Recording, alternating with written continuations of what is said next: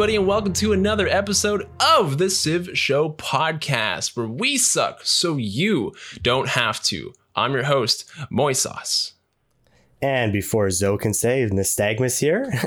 And we have a very, very special guest with us today. We have the one and only composer of Civilization 6, Geoff Knorr. Unbelievable that you're here with us today. Geoff, how are you doing today, sir? Doing good. Thanks for having me, guys. No, thank you for being on the show. It's being on the show, yeah. A privilege for us, a fan-made show and podcast, to be able to feature the one and only composer of the game. So thank you for being on, taking the time to be on the show with us. We kind of want to start with just talking about the New Frontier Pass. This was like a new way of development for Firaxis and Civilization in general, of how to release content. But we wanted to know how the process was different for you, creating content for like one stand releases like Rise and Fall and Gathering Storm, where everything's released at once, versus a monthly iteration for release. So how is that for you? How is it different for you? You know, in a lot of ways, it was actually fairly similar to the way an expansion pack would work. In terms, at least on the music side of things, you know, we basically had things ready pretty close to when the first ones would release. Most of the music side of things were ready for the other civs. And it was just, so it's kind of weird, you know, it's some of the music that's released recently was done like almost a year ago. So it's kind of crazy. Like it's finally coming out, which is really cool. But yeah, you know, not too much is different this time around for the music in terms of how that was put together and how we worked on it. It was different, however, when we did the DLCs a few years ago.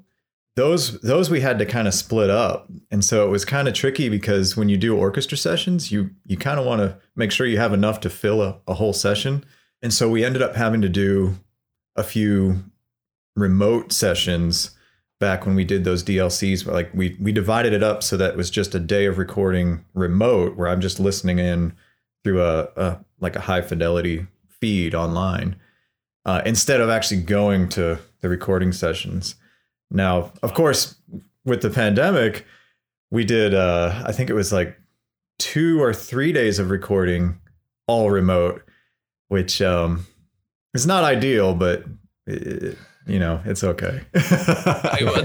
So we really want to get into those remote recordings. So your colleague, Kevin Schultz, said the best documentary that is never made was the when you recorded remotely with Vietnam's music. You sent 70 pounds of equipment, if I'm not mistaken, to Vietnam. And tell us the story about how that came about, because that's we want to know more about that. I think that's where the difference is. You know, the timeline is mostly the same. The music kind of had to be ready for sessions, and all had to kind of be ready on the same timeline. But what changed was about halfway through, it became extremely difficult to try to schedule recording sessions with people. So the first few civs, I think I was able to record in person with some people. And then it hit like mid-March, early April, and I still had Vietnam. I still had some Portugal stuff to record, and I had to figure it out, you know, and it was kind of like we weren't sure at that point. Like I don't think this had been called a global pandemic yet. And like things, we weren't quite sure what was gonna happen in terms of, should we just wait and then the lockdowns will go away? And of course now we look back and we're like, of course that's not gonna happen. right, yeah. So with Vietnam, I was originally, you know, planning a trip to go work in person and record and stuff like that. And I actually had a flight booked and everything. And then things started happening, and people were starting to close down businesses. Lockdowns were starting to happen. It's like, what am I going to do? And was just in touch with the performer, and we both decided like we should probably not do this in person, just because of all the traveling and having to be on an airplane and stuff like that. Right. Yeah. So I just scrambled, trying to figure out, like, can I just send a bunch of recording gear to her and make this happen? And so I spent a few days just on my own end trying to put together something that would work and testing it out, and figured out how to pack it up into my remote recording box. And yeah, it was huge. It was like 70 pounds of recording gear that I sent her. And then we had to video call and I basically coached her through how to get it all set up and adjusting mic gains and mic positions and all of that stuff. It was all done remotely. It was pretty crazy. Who was the artist that you were working with during that time from Vietnam? So that was Dao Vu, and she's based in Minnesota. Oh, what? I thought you sent it to Vietnam. Oh, geez. No, so not to Vietnam. She's based in Minnesota, but so that's how I was actually going to fly there. Like I don't have the budget to fly to Vietnam. Oh, my bad. Oh man, feel so stupid now. Okay, so I was there because my next question was like, oh, did they ever like really record in a professional studio? But they're from Minnesota, then. No, it was in her just room basically. Yeah. Wow. To be fair, though, setting that stuff all up remotely doesn't matter if you're in the room adjacent to you or if you're halfway across the world. Still doing that remotely with the instructions and directions is the same thing, right? Like so. But yeah, that is an interesting little tidbit that we all assumed that it was in Vietnam. So even like.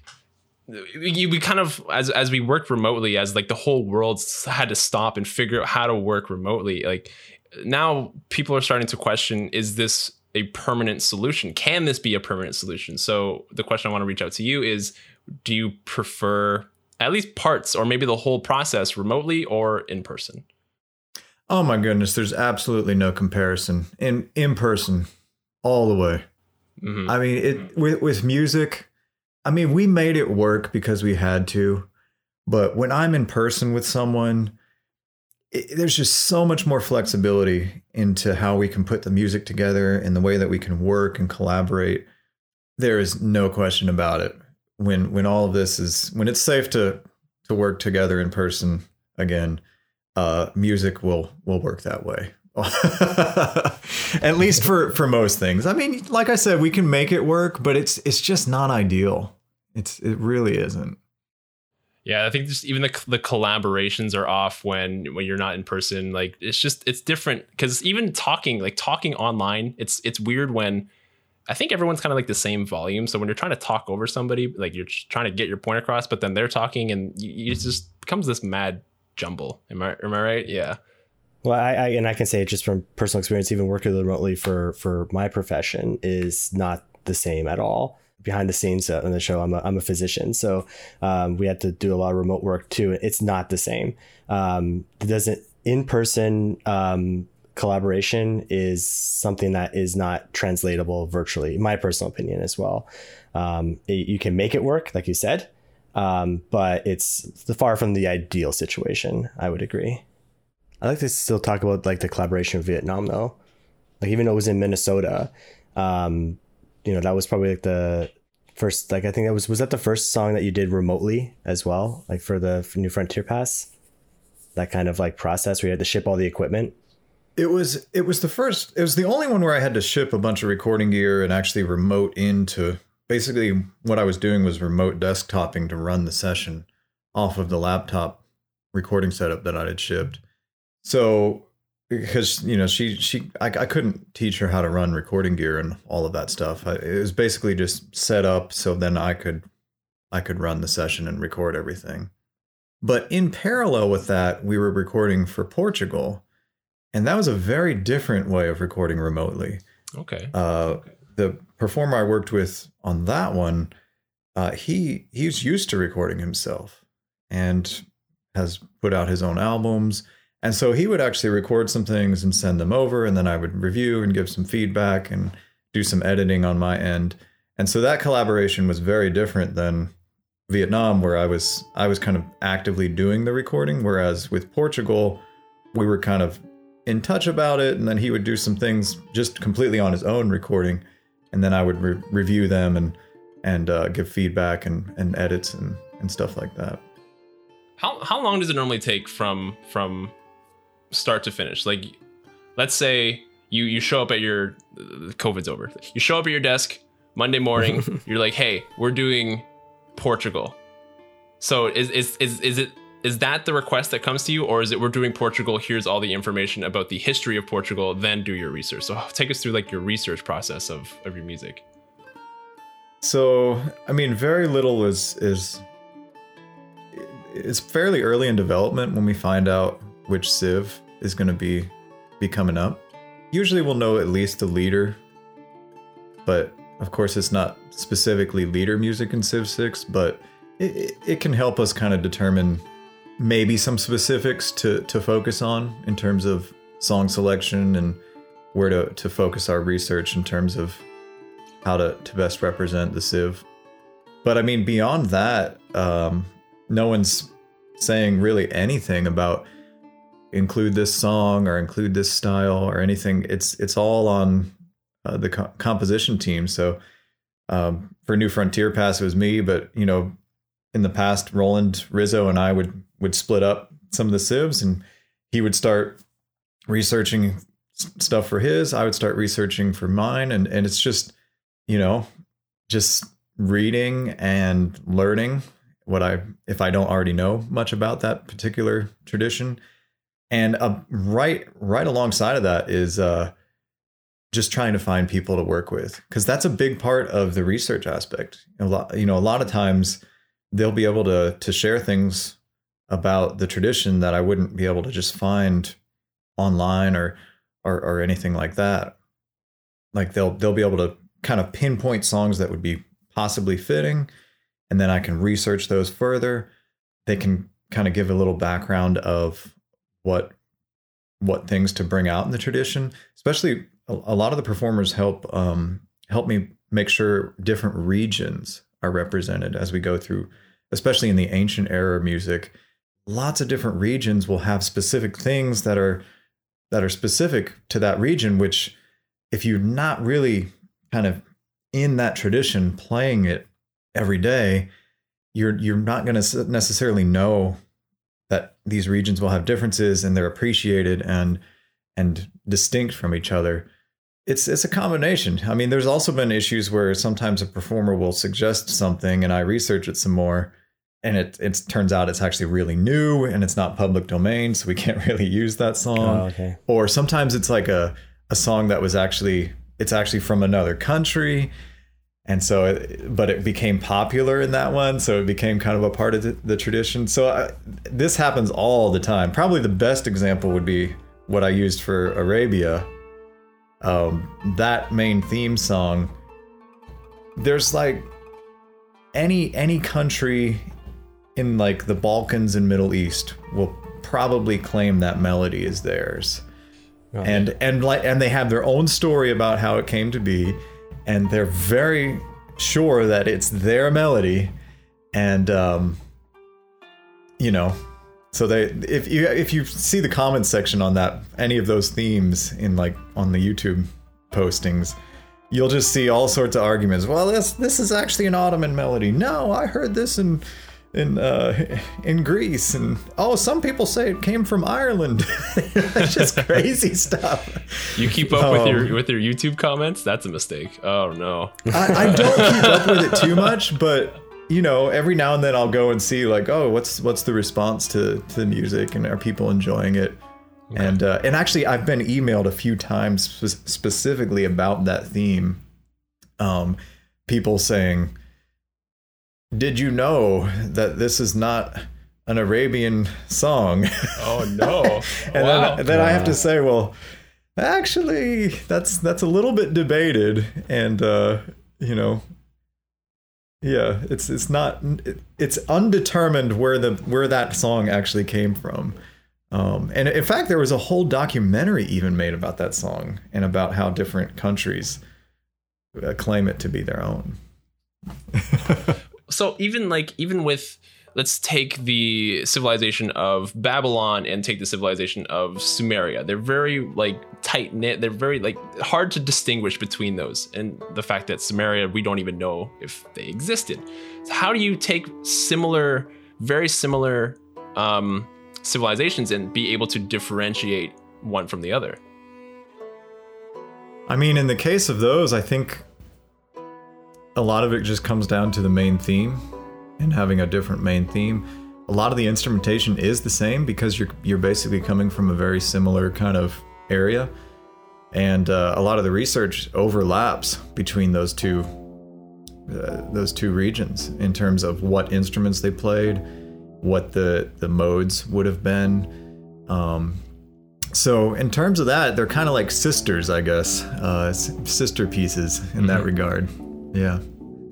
True civilizations blend, right? Like if they're going to influence one another, and music especially is going to be a big influence over how the culture develops. I think maybe you forget that with Civ, that's like so cut and dry. Here's the board. This is a civilization. But no, actually, that civilization influenced other civilizations in its region. They have a shared history. They might even not even consider themselves a civilization the way that we're looking at them, right? That's yeah, exactly. I mean, music's a great indicator. Absolutely. I mean, we're looking at it as all these very distinct civilizations, whereas in history, it's not so cut and dry, especially in terms of the cultural aspects.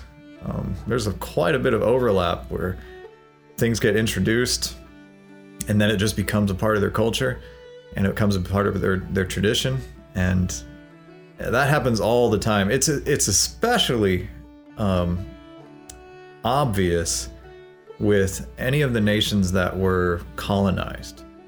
So you've got like the United States and Australia, and a lot of those melodies, especially in like the fiddle tunes and stuff like that, they're coming from Scotland and England and stuff, and then they're getting reworked a little bit, and then they call them a new song, and so the kind of, you can sort of trace it because it's more modern version of this happening, but that's been happening through history for thousands of years, where a song or an instrument or anything like that will get traded between cultures, and it just kind of becomes a part of that now. Yeah. Has there been any, whenever you're kind of researching and learning about these different songs and melodies from different cultures, is there anyone that stood out that you didn't know of or were aware of from before you started researching the civilization, like from your research? In terms of the music tradition of it? Yeah. Oh man, so many of them. Yes, absolutely. I mean, in Civ 6, you're talking about 50 different musical traditions, civs represented now. And many of them I had very little interaction with before. Like some of the African ones, Mali, I wasn't terribly familiar with their very rich musical tradition over there. What was the other one? There's another one in Africa that I wasn't aware of either. Congo, Nubia. Nubia. Same thing with Nubia, where it was like such a fascinating civ and people group where they've kind of had their land taken over, but they're still a very distinct people group, and they've kept their culture and music alive.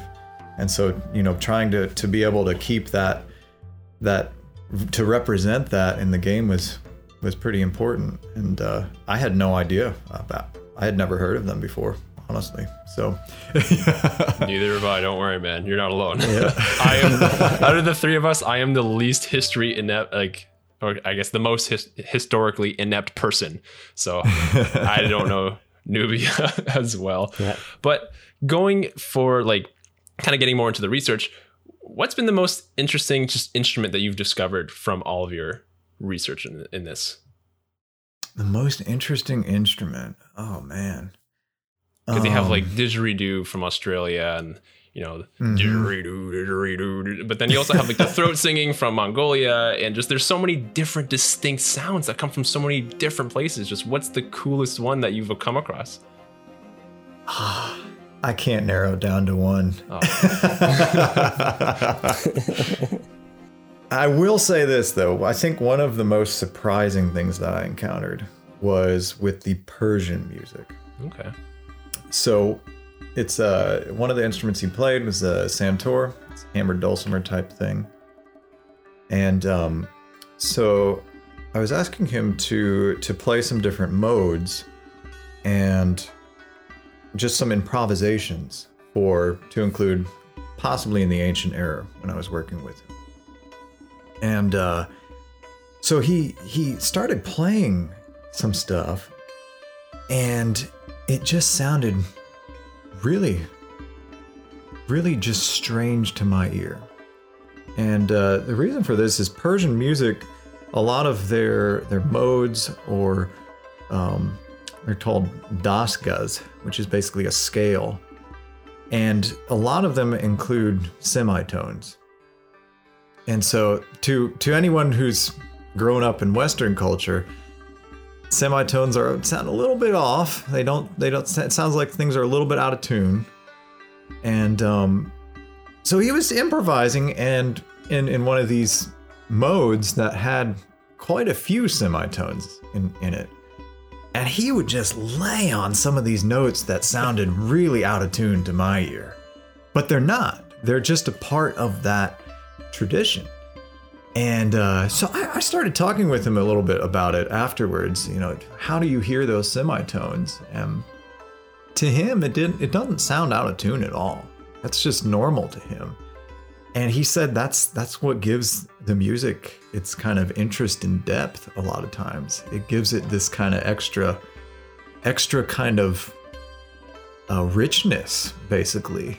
And it was just like, that kind of experience is just super eye-opening to realize how people can hear things so differently based on kind of how their musical upbringing is. Yeah. You know, he's can't hear. Yeah, exactly. So I mean, I tried to. Civ is one of those. It's a game that's, you know, played all over the world. So some people will hear that and it's not going to bother them. They're used to semitones. Other people will hear it and say, "Why is that guy playing that instrument that's out of tune?"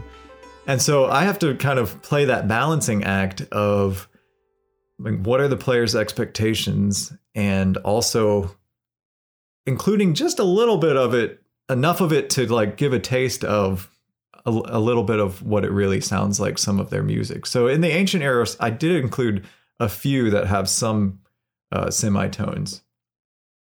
Some of the improvisations will have some of the semitones in there, but I had to be pretty picky and choosy about it just because of that expectation of just what people are used to hearing. Yeah, like what people on like this side of the world is used to hearing, I guess, right? Yeah. But that was just, I mean, it was just so surprising that he would just be like laying on these notes that they just sounded so out of tune to me, and they weren't to him. It was just normal. Yeah. It reminds me of that apparently, I guess when like for the Native Americans, when ships first started coming over, apparently they couldn't actually see them. It just, they had nothing in their experience to compare to a European ship. I've heard this before. Yeah, it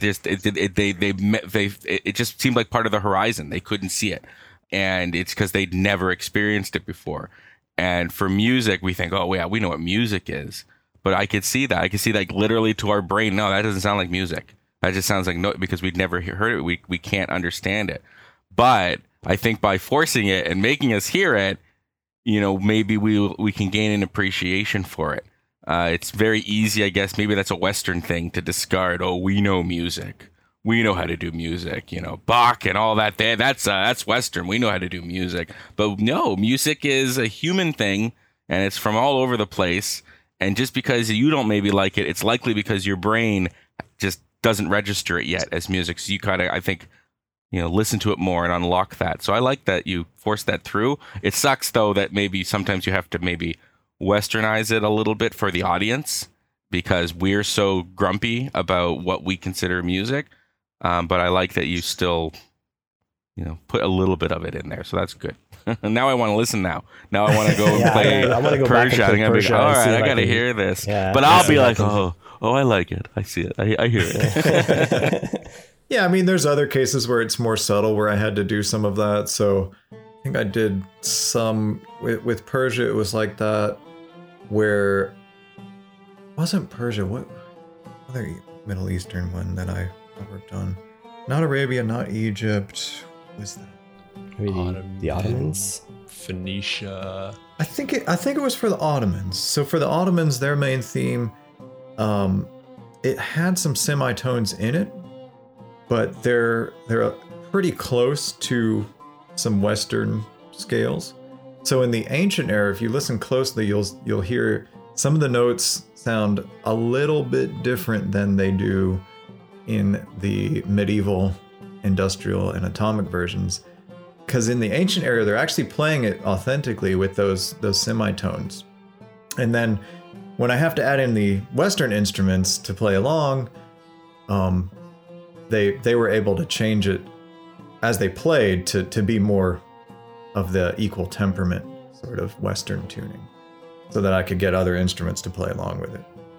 And I wonder what your process is for, like, when you talk about like the ancient era, and I know that the music changes as we go through the eras. What's your approach to civilizations that have been around for longer periods of time? So, for example, the Ottomans, existed from the early modern era all the way up until the First World War, whereas the Babylonians only existed in the Bronze Age.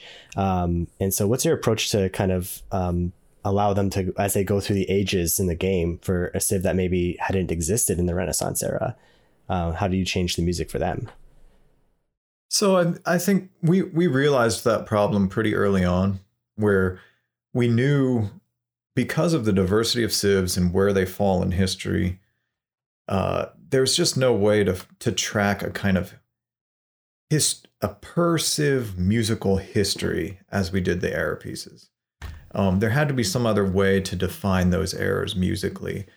And so we kind of not quickly, it took a little bit of a process of, well, how do we define these eras no matter where a civ fell in actual history? How do we make these pieces sound consistent, basically? Because if they don't have a consistent kind of era specific sound, then you're not really cueing the player into musically what era they're in at that point. So we kind of determined, okay, for the ancient era, no matter where this civ was in history, we'll just include a few solo instruments, a nice long kind of cavernous reverb to give a sort of mystery and openness to the world. And then with the medieval era, we add a bunch of Renaissance strings in to kind of define that era as more developed in the Renaissance and medieval eras. And then the orchestra gets added in the industrial era. So we kind of standardized how the general kind of feel of how the eras would be, so that they give that cue to the player of, here's what this era kind of sounds like in the game. So I guess in that way, we're kind of leveling the playing field of no matter where that civ fell in history, it's going to follow this this progression of instrumentation, at least. Mm-hmm. Like, and the thing, I guess, with Civ 2 is it is a what if. What if this civilized, like Canada? What if Canada was around in 4000 BC or whatever? What if? So there you can't take the game literally, and I think when you do, that's where you kind of break the fourth wall a bit, and it's like, well, no, it's not literal, obvious. But like I always figured it was something like you guys did something like, well, let's look at a nation that's been around for the entire capacity. So like China, and let's see, how did it evolve? Okay, well, we can guess that maybe that's how another civilizations would have evolved. But I like what you said more, because that just thematically flows better between the ages. If you just take an idea, and no matter what, in the ancient age, every civ's going to have that wonderment and trepidation playing, no matter what, don't worry. And then it all flows together. Now, I want to add something to that, though. I want to ask you a question. When Canada first came out, I swear, all right, I swear, I had to ask this question. Context. Okay, we're all Canadian, and I loved it.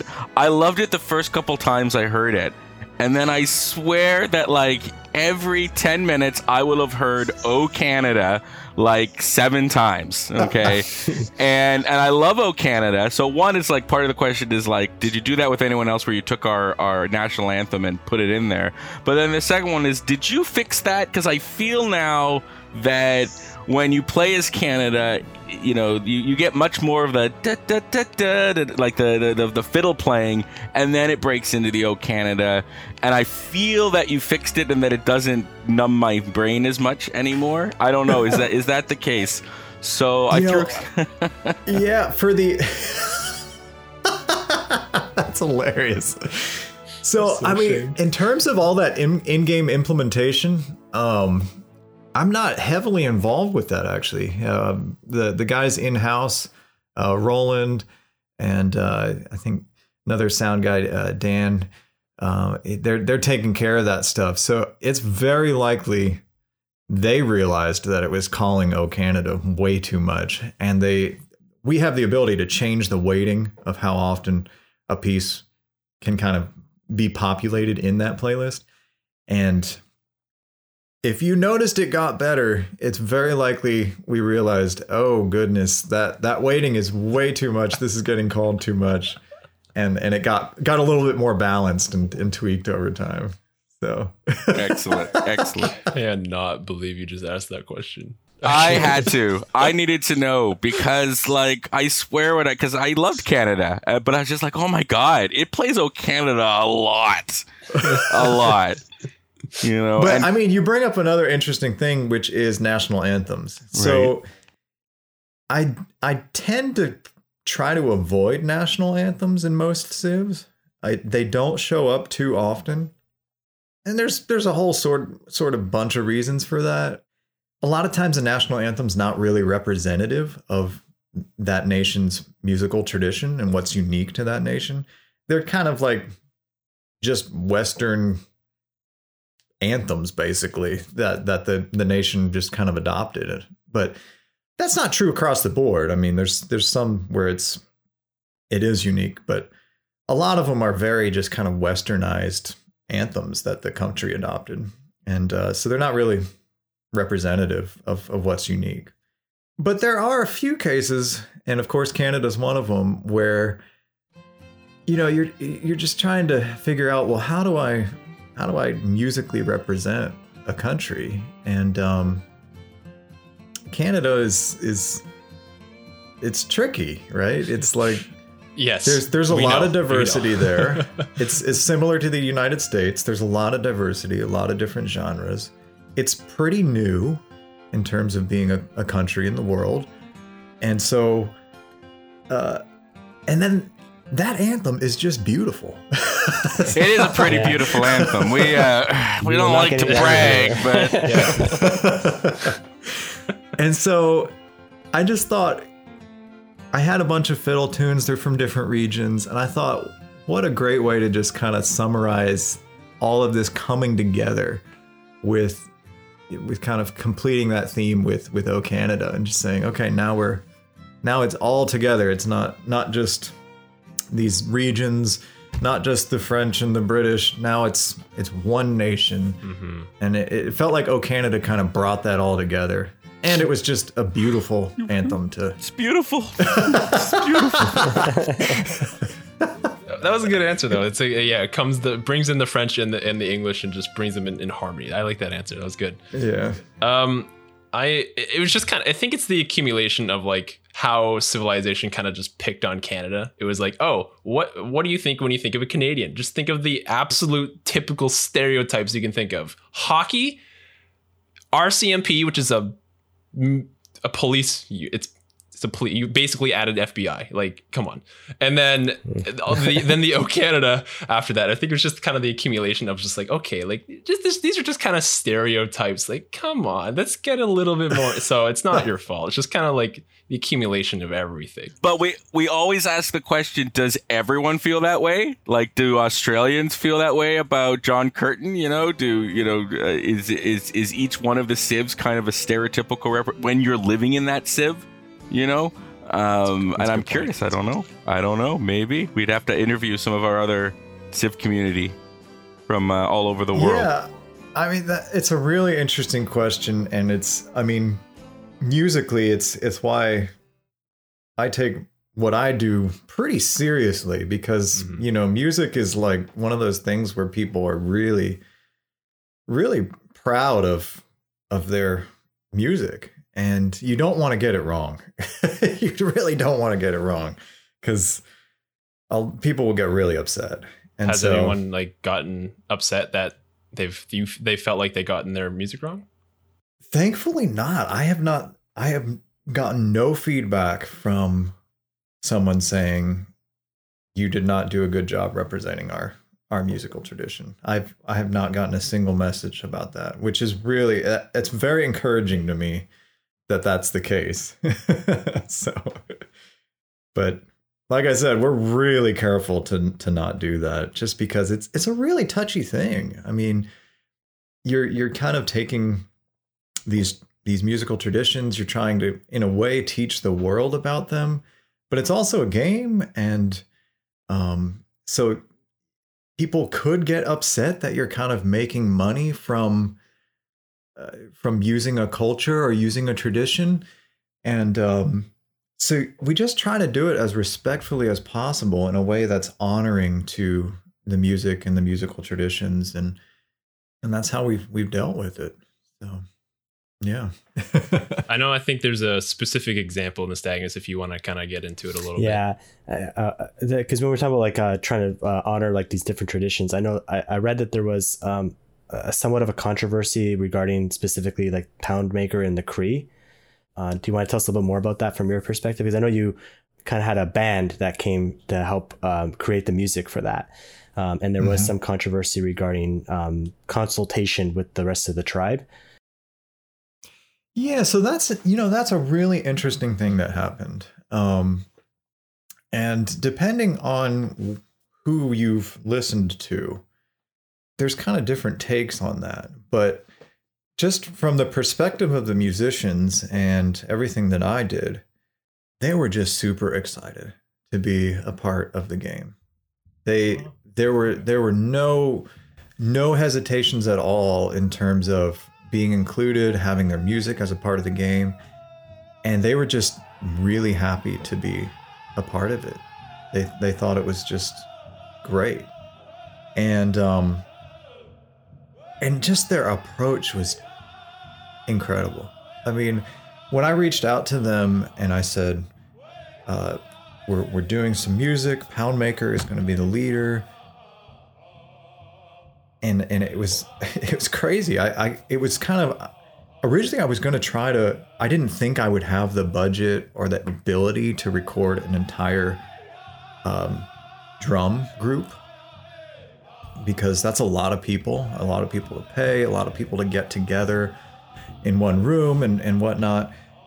And so originally I was going to try to somehow do it with some Native American flutes. And as I did more research, that's not really a characteristic of the Cree's music. They don't really use those flutes as more of the First Nations groups in the United States have used them. And so, but anyway, there was one guy who played. He was a Cree who kind of adopted the Native American flutes. So I reached out to him first, saying, I'm trying to do music for the Cree. Are you interested in playing? And we had a conversation. He was pretty upfront about it. He says, this flute is not really a part of this culture. It's not really a part of our music. You might want to try to find a group. And also, he said, there's not really a Cree theme across all the different tribes. Like, they're all very specific as to what songs they sing and what represents them. So he pretty much convinced me, okay, try to find someone from the Poundmaker Nation so you can have some of their songs, because that's the specific Cree group being represented. And he was able to get me in touch with someone, gave me a phone number, and I don't think it was someone else. And then I called him and he said, oh, you want to call Clyde? And so I called Clyde Tatusis, who's the leader of the group that I worked with, the Poundmaker Singers. And he was just so excited to do it. And we started talking about how to pay the group and what they would want to be paid and all of that, and working through that. And he said, you know, he didn't really want to be paid money, which was, I mean, that's crazy, right? He said, we've done some recording sessions before, they paid us, and then we went on and we just forgot about it. And it didn't mean anything to us. What we would like is some custom jackets with the game's logo and our logo, and just get us a really nice dinner for the recording session, and get us some really nice custom jackets, and that's how we want to be paid. And that's actually really hard to make that happen. I would imagine. You said custom jackets. I'm like, wow, that's got to be kind of hard. Yeah. Because, you know, I had to figure out, like, how do I get these jackets made? What kind of jackets are they looking for? And it was kind of a scramble to make it happen, but we made it happen, and we were able to give them jackets, custom made jackets with the Civ logo on them, and their logo, and it all worked out, and they were very happy, and they did that because they were like, you know, this is something that's really special. Our music is going to be played to an audience that it never would have been played to before. And we want to remember this. We don't want to just spend the money that we would get paid and just forget about it. So they wanted those jackets as a way of kind of remembering it. And I just thought that was so cool. The kind of way that they were looking at that as a deeper, more meaningful thing. And if you look at their history as a nation, you see that it even goes back further, where Poundmaker was selling blankets or getting blankets. And so, like, this kind of physical material being traded has deep meaning to them, mm-hmm. and it means a lot. And having a meal together means a lot. You know, anyone who's more westernized, that just seems like, oh, it's just a dinner. But to them, it means a lot, that kind of hospitality aspect to it. So that's the perspective that I had. Okay. Some of the Canadian news networks come on, they interview me, yeah. and they start saying, oh, this big game company didn't want to pay the group, and they weren't paid, okay. and all this, and they completely twist this in a different story to kind of fit a different narrative, mm-hmm. which is not really what the narrative was. So, I mean, it's just very interesting how the media can twist things like that, and it's really unfortunate. So here's what happened after the recording sessions and the game was released. My understanding of it is that most people in the Poundmaker Nation were really happy to have their nation included. They were very happy about the music, how it all turned out. Mm-hmm. And it was just a few vocal people who were basically being heard there and speaking up about it. And there's different ideas about why they were doing it. When I spoke with Clyde afterwards, I'm like, sorry, Clyde, I didn't know, like, I hope this isn't causing trouble for you and your group. And he says, oh no, it's fine. We're really happy about it still. We think maybe he's just doing it to make a statement or to make something happen politically. We don't really know what's going on, but wow. Most people are happy and we're doing okay. So I mean, there's even issues there where it's hard to know exactly what was going on in terms of the people who were upset about it. Mm.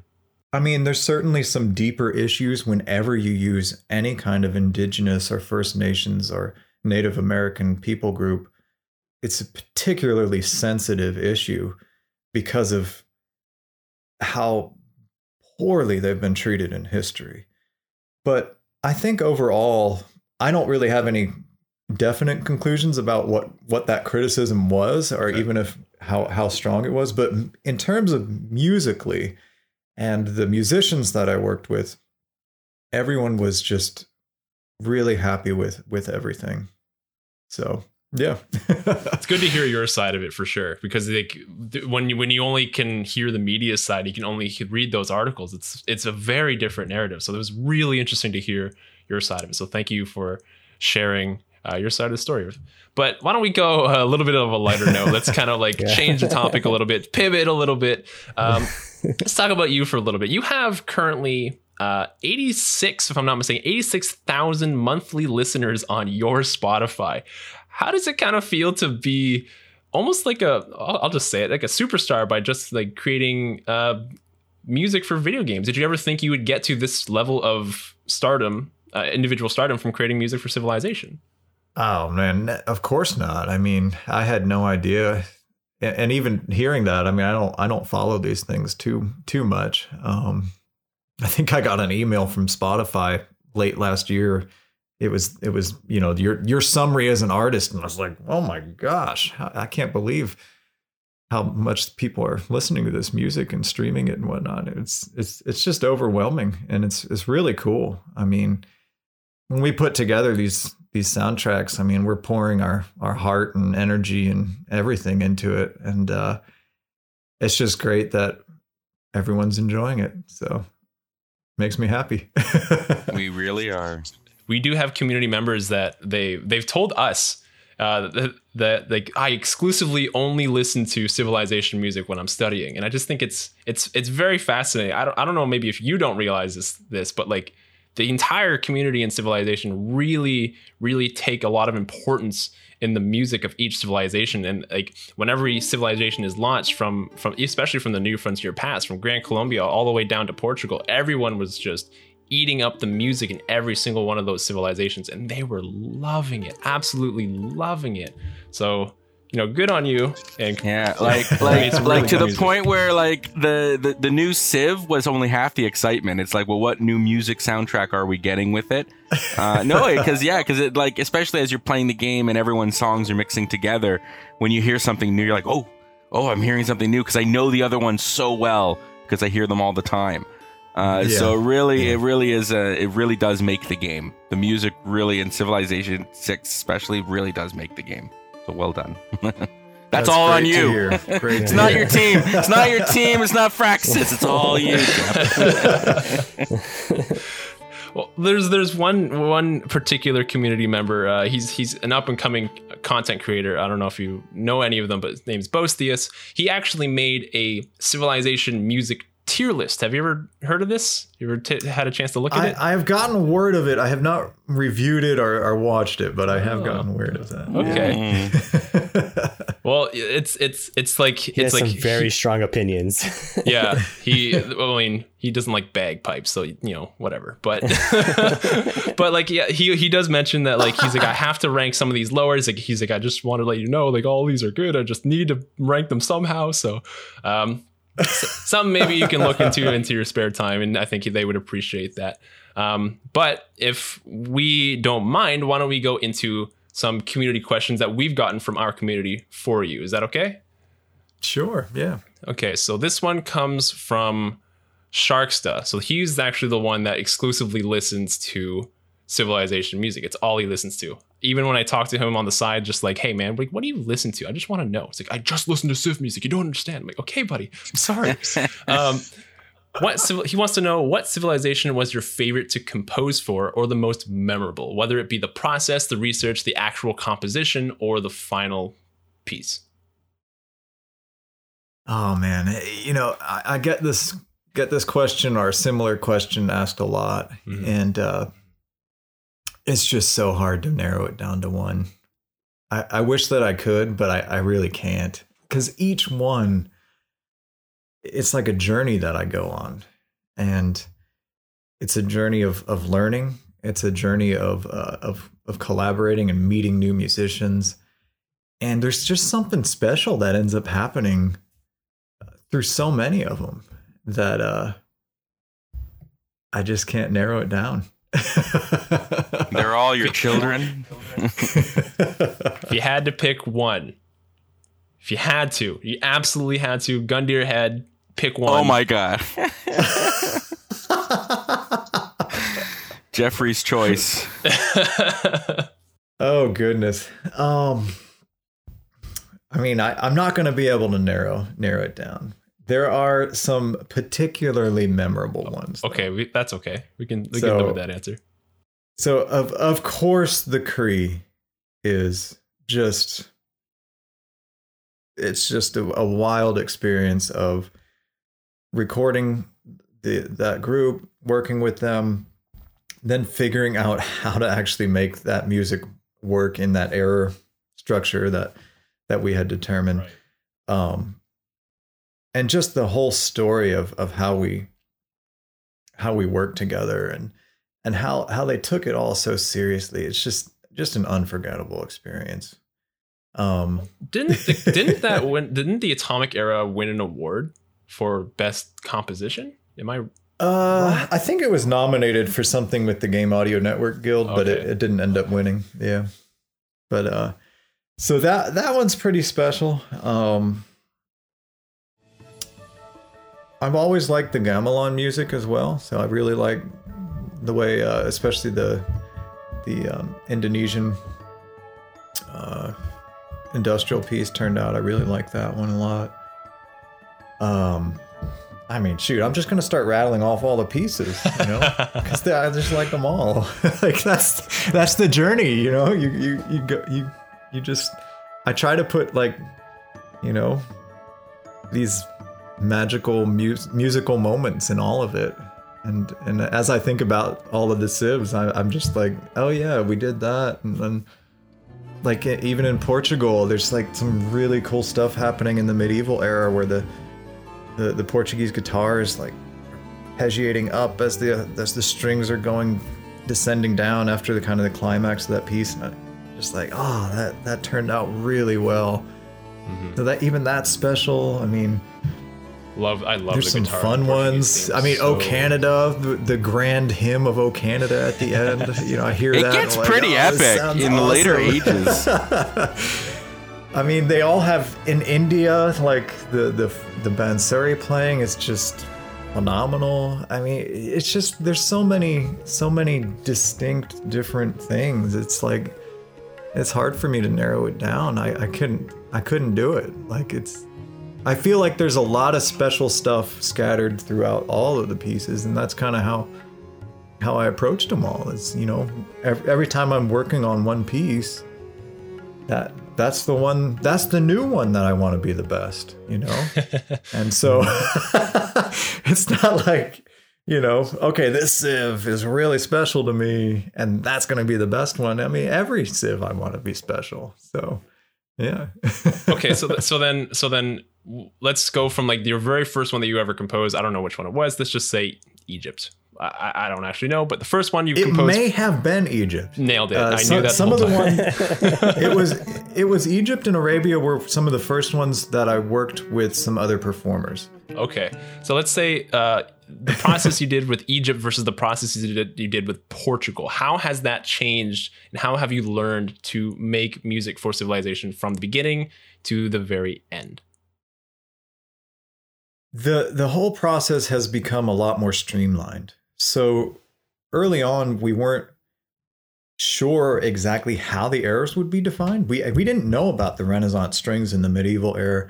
We didn't really know that in the ancient era, we needed to plan on at least 6 or 7 additional kind of improvisations or melodies. We just, it was very difficult kind of figuring out how to define the eras. Now that we're 4 or 5 years into this, we know how the eras are defined. And so when I work with a performer, I kind of know the general idea of things that I need to get or possibilities of things that I need to make sure I record and plan on. So it's just everything is much more defined in terms of what I'm expecting to get out of a recording session, the melodies that I need to research and record. All of that process is just very, I shouldn't say streamlined, because it's still, there's always surprises whenever you try to work with non-Western instruments, or even just traditions that you're not familiar with.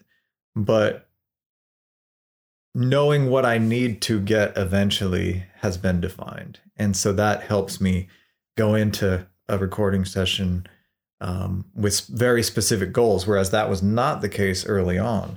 It was just kind of more of a blank page of, well, I don't know what you're going to really play. I don't know what I actually need, stuff like that, where now it's very defined as to what needs to happen in recording sessions specifically. And then the other question we have from the community comes from Bostius, the guy who made the Civ 6 music tier list. He wants to know what your process is when it comes to researching and actually composing for civilizations that don't have known music to this day, like Scythian, or ones with a conglomerate of multiple cultures, Macedonia, Grand Colombia, etc. He kind of touched on that earlier, but when ones that don't have music, like Scythia, how do you approach that? So with ones that don't have music, I still go searching to see if there's any kind of musical thread that I can follow. Any kind of, is there a people group that people think maybe came from them? And does that people group have any kind of music or instrument or something that follows them? Sometimes you'll get something out of that kind of following that thread. Sometimes nothing. So in the case of Scythia, I think I just took it regionally.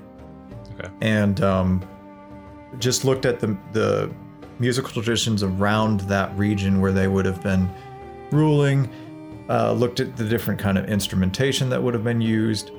And also I'm keeping in mind what civs are more likely to be included in the future versus not. And so I ended up choosing the duduk, which is a defining instrument of Armenia. And I did not expect them to add Armenia. But the duduk is really specific to that tradition in that country. And so I thought, well, if I'm going to have this instrument, which is really unique, in the game, I should just include it with Scythia, and that way we can have this very unique sound included in the game. Because we didn't know what all the civs were going to be. It's not like there's been a list of, here's what all of the civs will be over the next 6 years. Yeah, right. It's we just didn't know. But I figured it was unlikely that it would show up. So that's, in the case of Scythia, that's why I chose that specific direction in terms of the sound that you'll hear and whatnot. There's other issues with the Gauls. That's another case where there's no surviving music, but there's a lot of mention of their music, and especially of the Karniks, the instrument that was kind of defining to them. And so some people say that the music of the Romans was actually influenced from the Gauls. There's mention of Gaulish songs or the music of the bards, and that even there might have been a book that had some of their songs, but none are really surviving. But that was a case where there was specific instrumentation mentioned that I wanted to make sure I included. But in terms of melodic material, it was a wash. So you just kind of, I ended up composing my own theme for that. So, that's the basic idea of that. And then for countries where there's a lot of different traditions, in the case of Grand Colombia, we just tried to include a little bit of each in the ancient era music.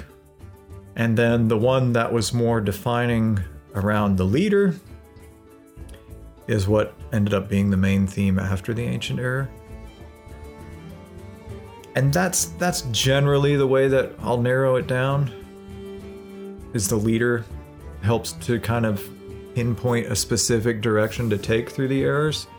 Of course, if they change the leader and then now there's another leader or two leaders that you can play, then that gets thrown off a little bit. But curse your mechanics of adding multiple leaders. Do the best that we can. And in case of Macedonia, of course, musically speaking, that should have been basically the same music that you'd hear in ancient Greece. Mm-hmm. Exactly. But I was like, well, musically, ancient Greece is already represented in the game. So how can I bring some more diversity to this? And so I brought in some more modern, traditional Macedonian music, which, some people said, oh, well, why are you including, this is not the right music for this leader, or for even this nation group. But I was looking at it as kind of a musical whole of this is definitely a unique sound and a unique tradition from this general region. Even though it's not really that leader, it adds a diversity to the game that wouldn't have been there otherwise musically. So that, there's all sorts of different things going on about why we choose different things, and lyrical versus fast themes, and trying to represent a diverse number of musical traditions to get more diversity into the game musically, stuff like that. It's all it's pretty flexible how all of that's decided on. There's not rigid rules to it. Cool. Just want to reach out to both Zoe and Nystagmus if you have any last questions. Actually, one of the things that kind of stuck out to me at the very beginning, I kind of waited to ask just because it didn't really flow, was because you mentioned the timeline, because I was always trying to figure out the timeline when you recorded to when things are eventually released. And you mentioned, for Portugal's music, it looks like it was almost a year, it was on the order of like 9 to 10 months. What kind of anticipation goes through your mind when it comes to a project's completed, but it hasn't been released yet, and how it's going to be received by the fans when they finally get a taste of it? I mean, it's always exciting, of course, when you've been working on things for months, and it's music. It's meant to be shared. It's meant to be enjoyed by the world. And so it's just always satisfying to, I wouldn't, it's not really a nervous thing or anything like that. It's always excitement of, yes, finally people can listen to this now. And I do have to say that if that timeline is true, then Firaxis has really good ways of making sure things don't leak very much, because Portugal is a little bit of a surprise. Everyone wanted it, but everyone had other theories about what other civ they were going to add. So definitely interesting to see that timeline. That's how they should have had spoilers released. It's just, okay, we'll just release the music. You guys can guess. That would be cool. Where do you think this is? Hey, yeah, I gave you the idea, Geoff. Take that to the Civ 7 folks. Okay, that can be how they do it. Not so much a question, just I guess a final comment of how really awesome the music of Civ is, and how much the music of a game really makes a game, especially in strategy games. When you're playing a game for like hours on end, you want to make sure that the music in the background's not mind numbing. And Civilization's always done a good job of that, but like Civ 6, like an exemplary job. And it is such a huge, important part of the game, the music. And it really does make the game even more, we love it even more. So I guess just good job, you and your team. And yeah, I can speak, I think, for most of the community, like we have an intimate connection with the music from Civ 6. So, just very well done. And thank you so much. That's awesome to hear. That's great. Geoff, thank you for coming on our podcast and letting us interview you. Do you have any final words or any shout outs that you want to give? Now's the time to go. Well, I mean, of course, a big part of the music is all of the performers that we work with. So be sure to see who's actually playing, and if there's a piece that really stands out to you, look who the performer is and find some other stuff that they've worked on and check out their music too. And of course, it's not just me. For all the Atomic Era pieces, it's composer Phil Boucher putting those together and did an awesome job on that. Roland Rizzo, he didn't work any on the New Frontier Pass music, but he did work on a number of the themes in the previous expansions and vanilla release. So, and he did a great job on his civs. So, we're a team here, and so. Just a massive, of course, the orchestra, all the performers, our conductor, Andy Brick. It's a huge team that makes this music come together.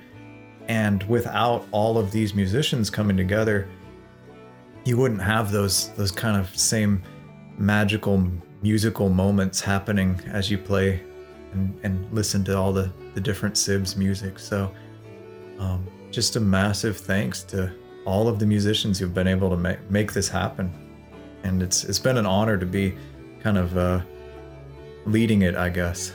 So yeah. And finally, where can people find you on social media if they want to know more about you? I've got a Facebook page, just search Geoff Knorr Composer, and also a Twitter, which is just I believe it's just Geoff Knorr. Yeah, it's just that Geoff Knorr. Yeah. Yeah. And also, if you're a musician and you're interested in kind of diving into the underpinnings of some of this music more, I do have the sheet music for sale for many of the civs. So you can get the sheet music and dive into analysis and looking through the score, follow along in the score if that's something that's of interest. There's a sheet music store on my website, geoffknorr.com. And if you don't see what you're looking for there, you can always send a message and request it. A lot of the medieval era pieces are not there yet. Mostly it's industrial era pieces, but it's there. So any musicians out there who are kind of interested in following along in a score or doing some score study, that's a cool resource that's kind of unique to Civ too. Not many games will have the scores available like that. And so I'm really thankful to 2K and Take-Two that they allow me to do that, because that's pretty special and unique that they've given me that a license to do that. Mm-hmm. So, well, thank you, Geoff. Thanks again for being on the podcast. Really appreciate it, and well done.